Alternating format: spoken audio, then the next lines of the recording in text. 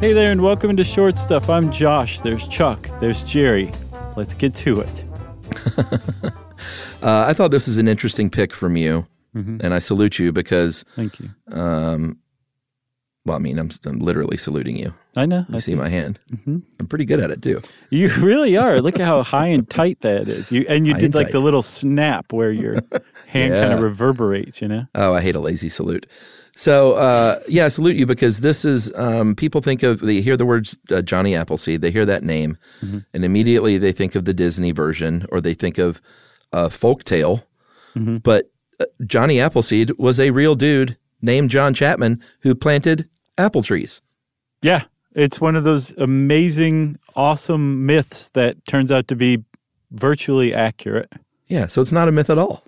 No, not really. I mean, there's only like some stuff about that legend that is somewhat mythical, but really most of it's pretty accurate. It's not like he had like a giant ox or anything that followed him around that was blue. No, that was Paul Bunyan. He was basically, I think the thing that that people usually get wrong in the retelling with Johnny Appleseed is that he was basically like the world's first flower child. Yeah. And that he was just basically like kind of traipsing along the frontier at the turn of from the 18th to the 19th century, planting trees just because he loved nature. That is not correct necessarily. This guy did love nature. He's a businessman. He was. He did this out of a sense of business. For profit. You can say it. Sure. But he was not like any kind of hard-nosed, hard-hitting, like, I'll come to your house and break your legs kind of businessman. He would never double-cross anybody or do something in business that would make someone else suffer. He apparently was well known for never, ever reminding someone that they owed a debt. Yeah. He believed that the good Lord would tell that person, you need to go pay Johnny Appleseed because you owe him some money. And it really didn't matter anyway if you bothered him because they knew that they owed the debt. And who was he to go bug somebody and make them feel down? You never knew what someone was going through. So he was that kind of businessman. And yet, even with that mentality, even with that attitude, he had everything he needed in life and more, which was not necessarily substantial because he used to sleep on a bed of leaves in little twig huts that he made of his own construction on the frontier. Well, let's talk about apples for a sec. Okay. Apples, as far as we know, started out in what we would call Kazakhstan today. They gained a lot of popularity in Rome because they grafted apples. And a lot of fruit trees, if you want them to grow and fruit like you are accustomed to or like you want them to, you don't plant from seed. You graft them, which is when you take a stem with a bud on it and through magic, not technique as a gardener, sure, but through magic, you graft that onto another tree instead of planting from seed. Right. And you would get a more reliable outcome, especially in the case of apples, because apparently growing apples from seed, if you have a wonderful red delicious apple and you go spit a seed out into the ground, it might grow into something and maybe, obviously an apple tree, but it probably will not be a red delicious apple that you can eat. No, they were called spitters. Apples grown from seed were called spitters, at least according to this the Smithsonian article that we found, because they are way, way sour. Like apples did not used to be like what we think of apples today. They were very, very sour, at least the ones grown from seeds. They were sour, and Henry David Thoreau said, did I mention they were sour? Henry David Thoreau said that they would put a squirrel's teeth on edge. It's pretty sour. That's super sour, and I love the way he put it. So folksy. Yeah. Now, he was a proto-hippie, I'll tell you that. But these were the trees that Johnny Appleseed was planting. He was planting them from seed, not from grafting. And apparently one reason why he planted them from seed and not grafting was because he was a member of the Swedenborgian Church. Mork. Which kind of held that plants could feel, and therefore grafting was inherently cruel because it could conceivably create suffering in the plant. So he grew from seed. All right, let's take a break. Oh, wow. And we'll come back and we'll talk about why John Chapman wanted to plant all these apples to begin with from seed right after this.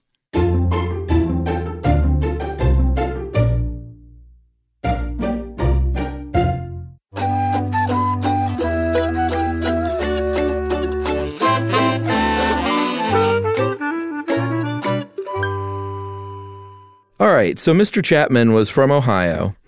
And it's funny. We don't know a lot about his early years. He was born in Massachusetts, but kind of lived his life in Ohio, I think, for the most part, and which was the West at the time, which is funny.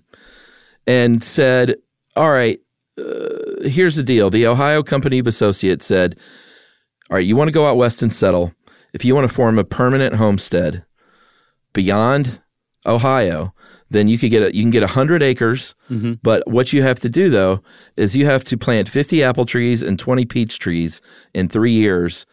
I guess as an incentive to make the land rich with plants. Well, also to show that you plan to be there in a few years when those things started bearing fruit. It was a way to show that you meant to settle there permanently, I guess. Well, yeah, but it's not like build a house. I mean, it had an agricultural benefit. I see what you mean. Yeah, I guess that would have been part of it then too, yeah.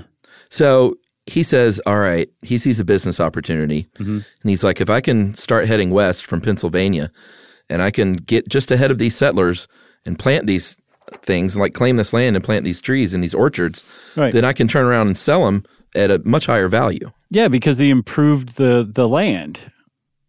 He was the first squatter. Kind of, in a way, I guess. But the other thing that I saw he did, too, was he would establish nurseries in the area as well. So if you didn't buy a tract of land that he'd already developed, you could also still just come and buy his trees from him. And he did this for decades, going up and down the frontier, because the frontier kept growing further and further west. And at first, I mean, when he first embarked out, and I mean, we're talking Ohio. Ohio was the frontier. There was no United States beyond that. I don't think Ohio was even a state quite yet. So he's walking up and down these unsettled lands, like growing these orchards, planting apple trees, and then also creating nurseries. But at the same time, too, he was also serving as a liaison between these incoming settlers and the Native Americans who now suddenly had neighbors, whether they wanted them or not. And he apparently spent a lot of time learning the languages of the different tribes that he encountered, and they grew to trust him. And so he became an advocate for the settlers, but also was able to advocate for the Native Americans too. He was just that kind of a guy. That's kind of the cloth he was cut from. I bet he put his mouth around a peace pipe or two. Right. Speaking of one of the first hippies. Sure. All right, so he's going around, he's planting all these apple orchards, and I guess presumably peach because he was required to, but he's not known as Johnny Peachtree. No, just Appleseed. Or peach seed, I guess. Yeah. And here's the thing, though, with these apples, like we said, because he's planting them from seed only and not grafting them, it's pretty wild. It's like the Wild West apple-wise. You don't know what's going to come up. Many times, like you said, they're much too sour to eat, but what they weren't too sour for is to make booze out of them in the form of cider. And cider was a big, big part of frontier life. Right. Like they drank it. It's apparently New Englanders that transplanted out on the western edges of Ohio would drink close to 11 ounces of hard cider per day. And it was a time when water quality was suspect, and you knew you could count on that cider. Right, because, I mean, it's alcoholic, so it's fermented, which means that any harmful bacteria has been killed. It can't really survive in an alcoholic drink, right? It's wonderful. So they would drink cider instead of water, which, by the way, 11 ounces that's like a bottle of cider today. No, it's not too much. No, it's not, but everyone drank it every day instead of water. So there was, a certain amount of buzz going on, I'm sure. And who knows what the alcoholic content of the cider was. 30%. Right. But that was what apples were used for. I think Michael Pollan said that up until Prohibition, an apple in the United States had a much greater chance of being turned into hard cider than it did of just being eaten. And again, it was because most apples in the U.S. were grown from seed, meaning they were sour, meaning they were much better for cider than they were for eaten, right? And that's how it was, again, up until Prohibition. And one of the reasons why cider just kind of went away is because Prohibition. Apparently, the feds used to chop down apple trees wherever they saw them, and to kind of say, "No, you're not going to make any cider out of this, you hayseed hick." Yeah, you got it. I'm going to cut down this tree right in front of your face. Right, exactly. You like cider? Yeah, I love it. Yeah, yeah, it's great stuff. My initial introduction to cider was, really sweet. Yeah. Like, I guess the first wave of the resurgence. Yeah, like back in college in those days. What was the one that everyone drank? Woodchuck.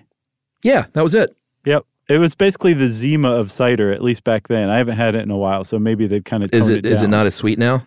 I don't know. So that's what I'm saying. They may have toned it down. No, I mean just regular hard cider. Oh, yes. And it's not supposed to be. It was never supposed to be sweet. That was just a weird anomaly. So I think the cider now is much closer to the traditional cider, which is it's got like a tad bit of sweetness to it, but it's definitely a lot more beery than apple juicy. I'm gonna have to dip my toe in the cider pond once again. Do not do that. Just drink it. What else do we have? Do we have anything else on this guy? Johnny Appleseed? Yeah. No, I think I mentioned he was a sweet businessman. He was a friend to the Native American and the European settler. Check. There's supposedly a tree in Nova, Ohio, on a farm. It's a 175-year-old tree, and some people believe that it is the last remaining tree that can be found that Johnny Chapman, a.k.a. Johnny Appleseed, actually planted because, again, the Prohibition federales chopped all his other stuff down. Amazing. So that's Johnny Appleseed, everybody. Drink it up. If you want to get in touch with us, send us an email. You can do worse than that. Just send it off to stuffpodcast@howstuffworks.com.